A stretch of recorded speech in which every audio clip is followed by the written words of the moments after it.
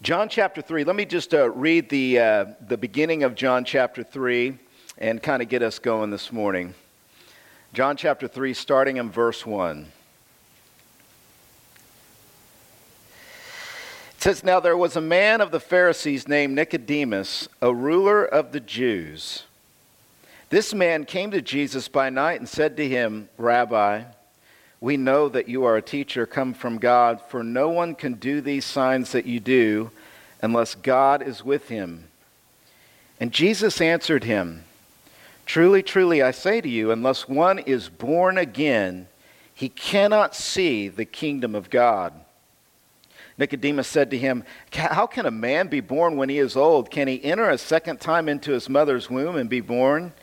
And Jesus answered, 'Truly, truly, I say to you, unless one is born of water and the Spirit, he cannot enter the kingdom of God. That which is born of the flesh is flesh, and that which is born of the Spirit is spirit. Do not marvel that I said to you, you must be born again. The wind blows where it wishes, and you hear its sound, but you do not know where it comes from or where it goes. So it is with everyone who is born of the Spirit.'" Let me just pray for this series and this sermon. God, thank you for your word. Thank you for giving us the grace to be together today. And I pray that, Holy Spirit, just as you miraculously and graciously caused me to be born again, that now you would empower me to preach the gospel with effectiveness and with power. No doubt my mind is going to be in different places, but may the words of my mouth not fall to the ground, but glorify God and benefit your people as we feed on the word of God today. I pray these things in Jesus' name. Amen. Well, I'm trying to learn a lesson in my life. And the lesson I'm trying to learn is really kind of... There's an approach to life where you're trying to get rich, and then there's an approach to life to just being rich. I watched a movie the other week called All the Money in the World, and Gotti, this one of the most rich guys ever in the history of the world, he talked about how he didn't want to write a book on how to be rich because anybody can get rich. He wanted to write a book on how to be rich. And there's a big difference, isn't there? You can approach life by saying, the quality of life comes from possessions, or the quality of life comes from houses, or the quality of life comes from reputation, or the quality of life comes from health. But Jesus comes with the gospel that says that the quality of life really has nothing to do with outward things, but inward things. The condition of our life, the condition of our heart. Jesus said, "I have come that you might have life and have it more abundantly. I've come that you might have meaningful life that's not rooted in possessions, but that is rooted in peace. A meaningful life that's not rooted in homes, but it's rooted in harmony. Meaningful life that's not based on people-pleasing, but finding pleasure in the Creator and living for divine purposes on earth. The goal of life is not to get rich. You were made to be rich. You were made to have a soul full with a radiant perspective of your God and your Creator. You were made to be reconciled on the inside with God.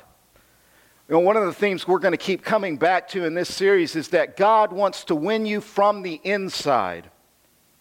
And imagine a life where you're rich on the inside, even if you're poor on the outside.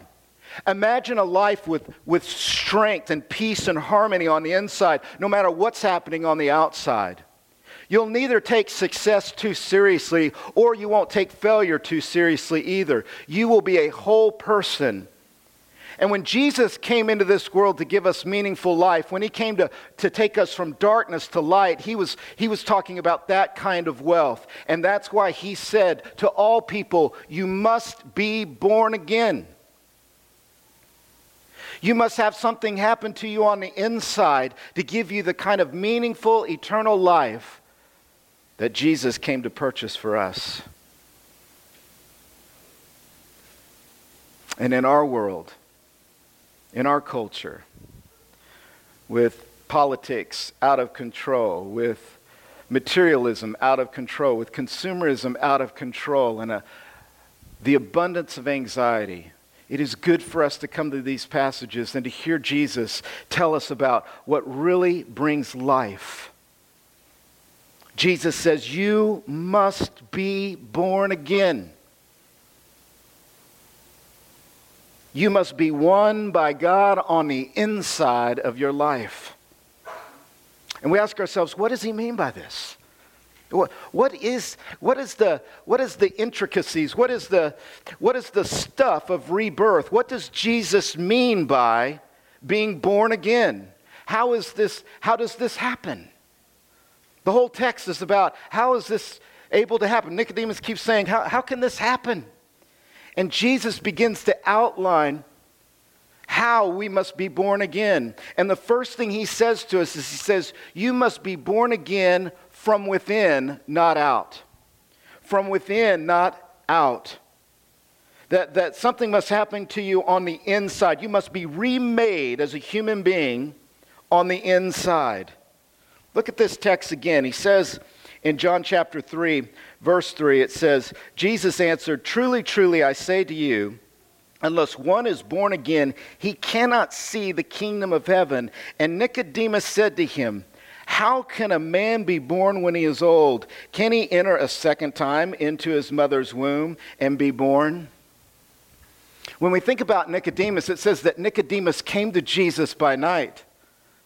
And who is Nicodemus? It says here that Nicodemus is a ruler of the Jews. Nicodemus is an intellectual genius. Nicodemus is an effective person. Nicodemus is a moral person. He's not only a Pharisee, he is a leader of the Pharisees. There's only about 6,000 Pharisees in the time of Jesus Christ. And we in our churches, in our evangelical churches, we give the Pharisees a hard time. But I promise you that Pharisees in Jesus' time were some of the most respected citizens. Everybody looked up to the Pharisees. Nobody looked at Pharisees and said, I don't like Pharisees. Everybody liked the Pharisees. They had their life together. They were moral. They protected conservative biblical values. They were family people. They worked hard during the day doing labor and trades, and then at night they were scholars. They were like the spiritual Navy SEALs. And Nicodemus was like a leader of these spiritual Navy SEALs. He was the cream of the crop. And everybody would have looked at Nicodemus and said, if there's one person that's going to get into the kingdom of God, if there's one person who has found life, it's this man right here. He's got it all together. Oh, if I could be as good as Nicodemus, if I could have my life together like Nicodemus, if I could have the stuff of Nicodemus, if I could just have that orderly life. But how many of y'all know there's a lot of people that look good on the outside, but on the inside, they're impoverished. That's why Nicodemus is coming by night to Jesus. It doesn't make sense to him. I've accomplished everything. I've got my life together. I'm smart. I understand things. I'm an intellectual. I'm righteous. And yet something feels different.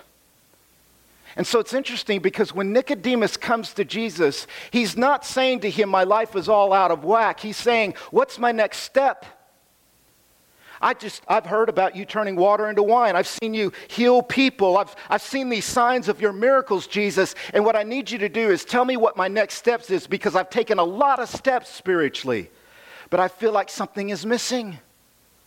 My religion is not good enough. My effectiveness is not good enough. I need you to top off my righteousness. I need you to top off my effectiveness. I need you to complete what I've already started. And as opposed to telling him how to move forward, Jesus says, Nicodemus, all of your effectiveness, Your whole resume and pedigree is no good. There's no way forward. You're going to have to start over. Because what God has for you is not on the outside, and what God has for you is not something you can accomplish. What God has for you is not something you can reach to or attain or grasp or control. What God has for you is a miracle. And it's not on the outside that God has given it to you. It's on the inside that God wants to give it to you. You must be born again. That's why Nicodemus, it's not like he's taking Jesus literally. It's not like he's like, how can somebody go back into his mother's womb a second time? He's playing along with the figure. He's playing along with the metaphor. He's like, I'm an old man. And when you get old, you get set in your ways. Can I get an amen? I figure, I've already set myself on how I'm going to do religion. And you're telling me spiritually and metaphorically to start over again. How can you? It's like telling somebody to go back into his mother's womb. This metaphor doesn't work, Jesus. You got to tell me the next step. You can't tell me to go back and start again. And Jesus says, you must be born again. Jesus says in verse 5, truly, truly, I say to you, unless one is born of water and the Spirit, he cannot enter the kingdom of God. You must be born again from within. He's referring, he would expect Nicodemus to know these passages, but Jesus might not expect us because we're still learning the Bible, but Jesus is making reference to the promise of the new covenant when Ezekiel said, in Ezekiel chapter 36 and verses 25 and 26, listen to this. Ezekiel said, or God said through Ezekiel, I will sprinkle clean water on you, and you shall be clean from all your uncleanliness, and from all your idols I will cleanse you, and I will give you a new heart, and a new spirit I will put within you. And I will remove the heart of stone from your flesh and give you a heart of flesh. And I will put my spirit within you and cause you to walk in my statutes and be careful to obey my rules.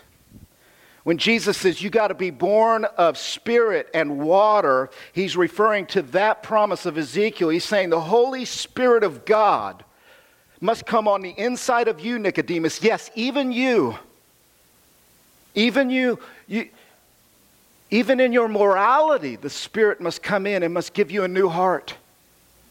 And without that miraculous, gracious work of the Holy Spirit, doesn't matter how good you are, doesn't matter how religious you are, doesn't matter how respected you are, doesn't matter what they say at your funeral, if you are not born of the Spirit and of the water, you cannot enter the kingdom of heaven. Because that which is born of flesh is flesh, and that which is born of the Spirit is spirit. The only thing human effort can do is mommy and daddy can come together and produce a baby. That's as good as it gets, which is still pretty good. Can I get an amen? But to get into the kingdom of heaven, human effort, human love, human religion, human ability cannot attain the kingdom of God. It must be given to you from the inside. That is why, beloved, you and I have to have as much compassion on intellectual, having it all together kind of folks.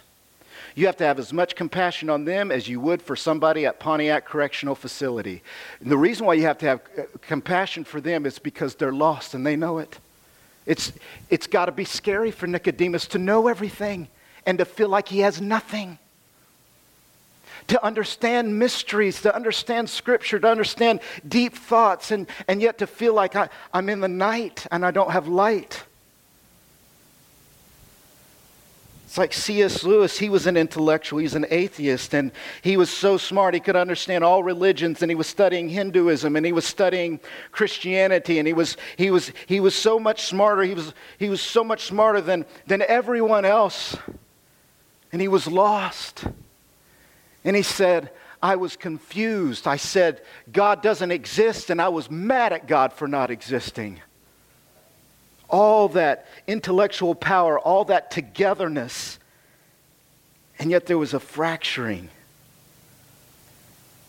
Nicodemus, you must be born again from within, from God, not from yourself. Look at verse 7. Jesus says, "Do not marvel that I said to you, you must be born again. The wind blows where it wishes, and you hear its sound, but you do not know where it comes from or where it goes. So it is with everyone who is born of the Spirit." You know what Jesus is saying? You can't control God. You can't manipulate him. You can't hustle God. You can't take the Spirit and try to grab the Spirit and regulate the Spirit and bring him to you through your own works to get him to do what you want. The Spirit's like the wind. It comes and goes as it wants. Y'all seen all those big, I think they're kind of dumb, but those big windmill things that gather the wind for energy, you know, out there, and you drive out in the country. Y'all know what I'm talking about? And you're driving, and those windmills, you can't put those out there and suddenly the wind's going to be like, oh, you put up a windmill thing. The wind comes and goes as it wills. And so it is with salvation with God. Only God can save you and I. You can't save yourself. You can't do it yourself. There's nothing you can offer that can control this. And of course Calvinists are right. Calvinists are right about this passage. They're saying that salvation is of sovereign grace. Salvation is the grace of God. Salvation is something that's unearned and undeserved, and you can't earn it. You can't do something so that God's like, oh, I got to save you. Salvation is completely of sovereign grace. That's absolutely right. But hear the emphasis, because the emphasis is this. Human beings, our pride thinks that we can save ourselves. And the reason why we're not saved is because we don't humble ourselves before God and say, God, I can't do this. All I've got is empty hands. And if we would just say, I have empty hands, then God would come, because he casts out no one who comes to him. You see, we must be born again from within. But not only must we be born again from within, we must be born again from above. Look at verse 9. Go to John 3, verse 9. Nicodemus said to him, "How can these things be?" And Jesus answered him, "Are you the teacher of Israel, and yet you do not understand these things? Truly, truly, I say to you, we speak of what we know, and we bear witness to what we have seen, but you do not receive our testimony. If I told you earthly things and you do not believe, how can you believe if I tell you heavenly things? No one has ascended into heaven except he who descended from heaven, the Son of Man. And as Moses lifted up the serpent in the wilderness, so must the Son of Man be lifted up, that whoever believes in him may have eternal life." Nicodemus is like, how can this be? Spirits, only God can do this sovereignly. Only God can give me this salvation. How can these things be? And Jesus is like, you're a teacher of Israel. I would expect an unchurched person who doesn't know the Bible to maybe ask that question, but not you, Nicodemus. You've read the whole Bible from Genesis all the way through Malachi. You've read this book. And every event, every moment of salvation is God coming from heaven and saving the day. When a flood was coming, God showed up to Noah and said, build an ark, and everybody who gets on the ark will be saved from the flood of judgment. When Abraham was worshiping the moon in Ur, God just came down from heaven and showed up and just gave him by grace the acknowledgement and the awareness that he was to leave his idolatry and follow God.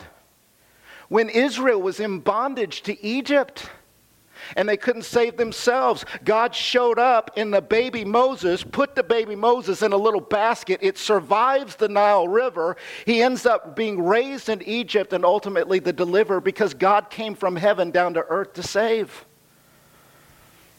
Everything in the Bible is about God coming down. And are you a teacher of Israel, Nicodemus, and you don't realize that it's not you that can save yourself? It's only God that can save yourself? Has religion so blinded you? Has your own pride and your own behavior modification so blinded you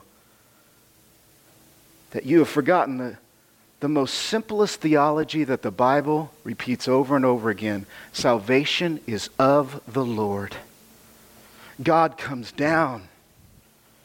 And Jesus says that the fullest manifestation of God coming down, that all of these events in the Old Testament is but a picture of the Son of Man who comes down. He is the ark. He is the Moses. He is the deliverer. He is the nation. He is the temple. He is the body. He is the Savior of the world. You see, salvation comes from above, because here's the truth. What human beings are doing is human beings know that they have to be born again. Human beings know that they have to remake themselves. Human beings feel their lostness. Human beings feel their darkness and their sin. And what human beings are trying to do is they're trying to save themselves. They're trying to remake themselves. They're trying to cause themselves to be born again. And none of it works. He says here, I think this is important. He says in verse 13, no one has ascended into heaven except he who descended from heaven, the Son of Man. You know, the ancient mythology was this. The ancient mythology was that human beings could get enlightenment if divine sparks fell from heaven and randomly fell on a human being. So the way to get enlightenment, the way to be a philosopher, the way to know the mysteries of life is if sparks kind of came down like pixie dust. And if a spark hit you, arbitrarily, if it just hit you, you would be like, I'm enlightened. I understand life. I'm philosophical. You see, that was ancient mythology. It was random. Different sparks came down out of heaven, impersonal sparks. And that ancient mythology is not too different from modern mythology, because modern mythology is about postmodernism. Modern mythology is about you can create your own God, you can create your own way, you can create your own spirituality. You all have a divine spark in you, a divine inspiration that's impersonal, that you are in control of. And Jesus is saying that the way to be born again is not your own idea of remaking yourself. And it's not a spark. It's not the angel within you. The way to be born again is a person. It's not behavior modification. It's not self-technique. It's not a remaking of your identity before other people. It's not a remaking of your body or your gender or your sexuality. The way to be born again, to truly find peace, is to lay hold of the person, the Son of Man. Because salvation comes from above, not below. You can't look down to the ground. You can't look down to creation and try to manipulate creation through technology to recreate yourself. You must look to the person who came from heaven. And the Spirit is enlightening people to look to Jesus Christ. He says in verse 14, as Moses lifted up the serpent in the wilderness, so must the Son of Man be lifted up, that whoever believes in him may have eternal life. And why is it that only the Son of God is the way? Why is it that Jesus is the only way? And that's because we need atonement. He's making a reference here to Numbers chapter 21. And Numbers chapter 21 is when the Israelites had sinned against God. And as a result of sinning against God, they were snake bitten. And the poison of the snake was killing them. And then God told Moses to put a serpent on a stick and hold it up. And everyone who looked up to the serpent on the stick would be healed of their snake poison. And so as the Israelites, the ones who listened to that promise, if you just look up to the serpent on the stick, you'll be saved. And so as they looked up, the ones who looked up, they were literally delivered from the poison within. Jesus is comparing himself to that serpent on a stick. And that's a stunning thing because we're curious about this. Why would Jesus compare himself to a serpent? The serpent in the Old Testament represented Satan in the garden. The serpent represented sin. The serpent represented rebellion. Why would Jesus say to us that he is like the serpent? And the reason why is because the gospel tells us that Jesus became sin so that we could become righteous. That Jesus absorbed our poison. He absorbed our rebellion. He took on in our place the penalty that was ours. When we fell before the serpent, when we gave into the temptation of original sin, we took that poison in us. And now Jesus on the cross. And when the Spirit causes us to be born again, he said, the Spirit tells us, look to the cross. And what does that mean to look to the cross? That means to admit, I have rebelled against God. I have joined the side of the enemy. And I'm looking to the cross to admit it, to lay down my arms of enmity against God. And I'm looking to the Savior to forgive me, because what I need is not to remake myself. What I need is to be remade in a new relationship with God through forgiveness. We must be born again from above by looking up, not looking down. Because the history of human beings is looking down. The history of human beings is looking down to the ground and saying, how am I going to run from God? How am I going to take the stuff of earth and manipulate it so I can hide, so that I can try to remake my own salvation, so that I can do this self-salvation thing? Adam and Eve took those bushes and they turned bushes into a hiding spot. The people of the Tower of Babel took brick technology and they tried to build up a big tower for their own glory. The story of Babylon, all the way to the book of Revelation with the prostitute and all those things coming up out of the ocean. It's all about human beings manipulating nature, taking creation of the Creator and trying to remake their own glory, their own salvation. We all look down to the ground. And we take technology, we do that. And beloved, we take religion and we do the same thing. There are more people hiding from God behind religion than anywhere else. There are so many church people running from God in their morality and their self-righteousness and their bigotry and all the rest of it. Their denominational pride. And if we're not taking technology, if we're not taking religion, we're taking culture, and we're hiding from God in our cultural affection. The Holy Spirit says you must be born again from above. You got to let go of technology as your means of salvation, and religion and culture. And you've got to look up to the Christ. And as you look up to the Christ, you'll live. You'll be healed as you look up to the Christ. You'll be healed not by a program, but by the person of the Son of God. You must be born again from above. From within, from above. And then finally, let me wrap up my remarks on the text and then we'll talk application. But look at verse 16, John 3:16. You must be born again from within, from above, and you must be born again from love. Verse 16, for God so loved the world that he gave his only Son, that whoever believes in him should not perish but have eternal life. For God did not send his Son into the world to condemn the world, but in order that the world might be saved through him. Whoever believes in him is not condemned, but whoever does not believe is condemned already, because he has not believed in the name of the only Son of God. And this is the judgment. The light has come into the world, and people love the darkness rather than the light, because their works were evil.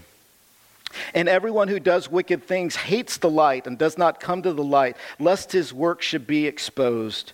But whoever does what is true comes to the light, so that it may be clearly seen that his works have been carried out in God. So what does Jesus mean to be born again? It means to come to this deep awareness and experience of the radical, abundant love of God. It says God so loved the world. And I checked it last night because I'm working for you. Can I get an amen? But that word so, everybody say so. So. Doesn't just say God loved the world. Yeah, God loved it. I said, God so loved the world. That is in the Greek. It's there. Putting that seminary education to use. God so loved the world. And God doesn't just love the world in word. He loves the world in expression and demonstration. God loved the world. He demonstrates his own love for the world in this, that while we were yet sinners, Christ died for the ungodly. God so loved the world that he sent his only Son, that whoever believes in him should not perish but have eternal life. You see, God so loved the world, and that is why one of the repeated words in this passage, and you almost overlook it, but one of the most repeated words in this passage is whoever. Everybody say whoever. 5 times it says whoever.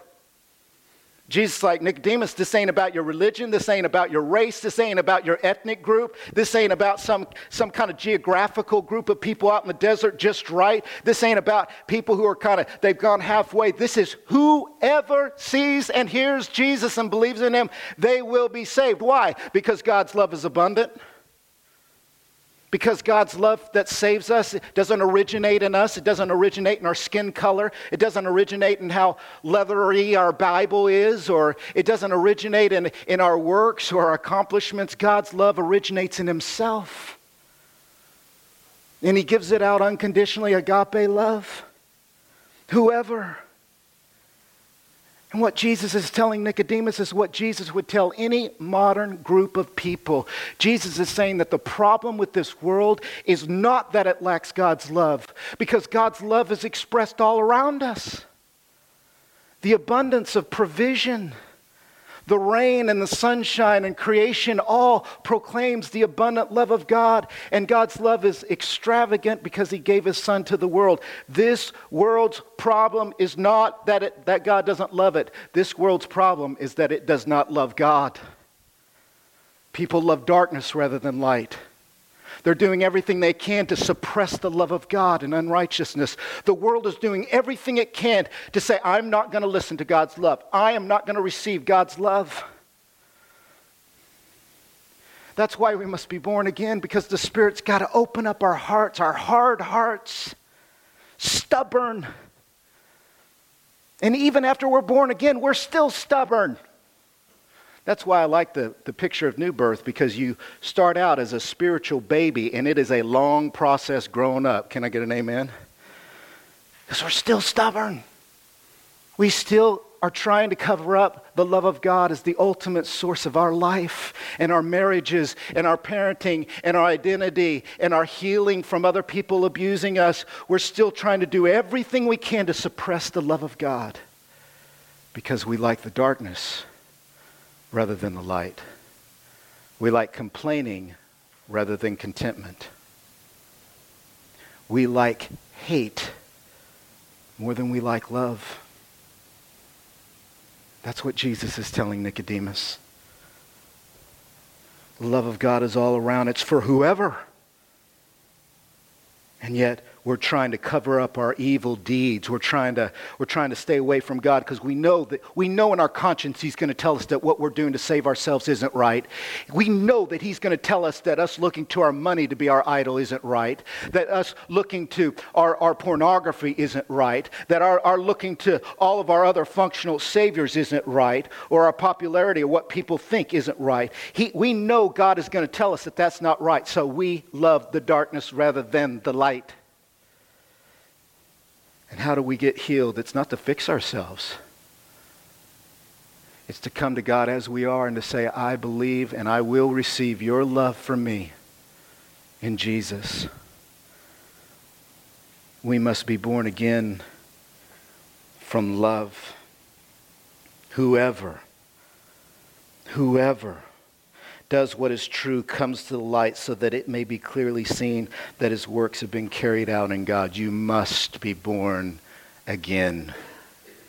You must be born again within by the Spirit. You must be born again from above through the Son. And you must be born again from love from the Father in Jesus Christ. And whoever just surrenders and lays down their arms and stops running and stops being stubborn and just says, you know what? The only next step is just to stop and to receive the love of God for my life today. You will be blessed. And that poison in you will start to heal. You'll start to heal. You must be born again. You must be born again. That's why you can't define salvation as just easy believism. There's a type of faith. It's the faith that lays hold to the affection of God for you in Jesus Christ. You must be born again. That's my introduction. Here's what I really came to say. Amen. What Jesus is saying is that faith is not a virtue. Faith is not a virtue. Faith is a confession. It's a confession. And the confession of faith is, God, I can't do it anymore. I can't do it. All I have is emptiness. Faith is a confession of weakness. Faith is a confession of running and stopping and saying, I'm running. Faith is not a virtue. It's not a religion. It's not a destination. It's not a building. It's not a work. It is a confession. Everyone who believes what? That they're sick. That they're weak. This is as much for believers as it is unbelievers, because as believers, we're still growing. It's not like you just show up and you have this experience with Jesus and it's all done. No, it's a journey. It's a walk. It's a lifestyle. And what's the lifestyle? It's a lifestyle of faith. And what's the faith? Faith is a confession. I need you. I need you, Jesus, from above. I need you, Holy Spirit, within. I need you, Father, to remind me that my life is shaped by your love and not the love of the world. Faith is not a virtue. It's a confession and it's a claim. Faith is a claim. I claim the death of Jesus. I claim the love of God for my life today because Jesus died for me. I will not doubt today God's love for me. He loves me right where I'm at. He loves me and He's taking me to places I couldn't go on my own. God is my growth, and I will grow in the love of God. And I'll go from a little spiritual baby that's been born again in Christ, and I'll start to develop as I hold out an empty spoon of faith. That's one of the things I miss about being a daddy of little babies. Amen. Perfect. That was awesome. You got those little you put them in their little high chair. Y'all know what I'm talking about, the high chair, and you pull out the little Gerber food. You know what I'm saying? You got that spoon. You start stirring up that Gerber, and you kind of get, and then you're like that, and they just start opening up their mouth. You put that little food on their spoon, and you start feeding them in that open mouth. You hope they open their mouth, but they usually get pretty good at opening their mouth. That's what faith is.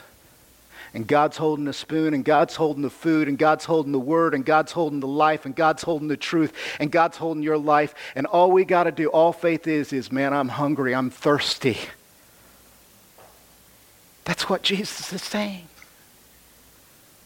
And it starts with being born again, but that whole process of being born again is, we just keep doing that over and over again, just an empty mouth opening up to God and His love and His Spirit and His Son. Father, Son, and Holy Spirit, feed me, feed us. Faith is not a virtue. Faith is a confession. When you read the Word of God, that's what you're doing. You're confessing, I need to hear from you today, God. My mouth is open. I'm not trying to be intellectual. I'm not trying to be theological. I'm trying to be a child of God, and I'm reading this word as if you are speaking to me. I'm reading this word as if my very life depended on it today.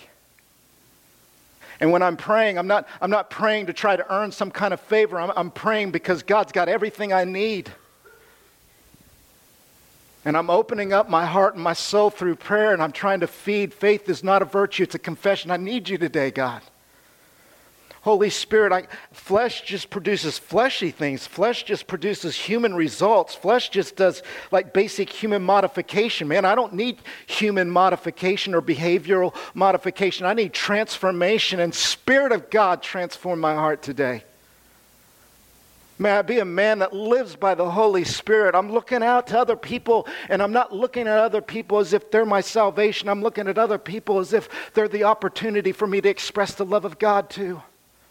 And I'm not looking to creation to try to hide myself behind technology, to try to save myself through the technology that man creates out of creation. I'm looking at creation as a platform to worship God, to live on planet Earth for divine purposes. No, faith is not a virtue, it's a confession. That's what Jesus is telling Nicodemus. That's what's so revolutionary for Nicodemus, this religious man.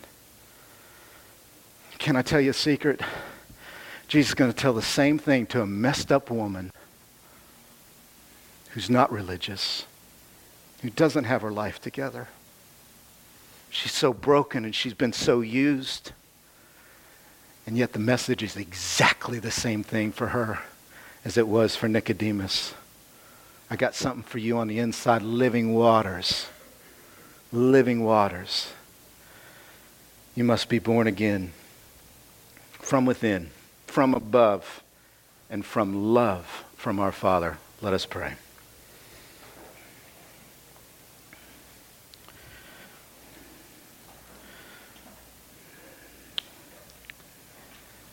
Father, thank you for giving us your Son, Jesus. And I confess that I often love darkness rather than light. Yet I thank you that by your grace, you've shown me the light. You've given me growth by grace and by your Spirit. And I pray you'll continue to do so. And Lord, I pray for everyone here that we would all come to you, Jesus, and knowing that we will in no way be cast out by you, but that you will show us what leads to real, meaningful life.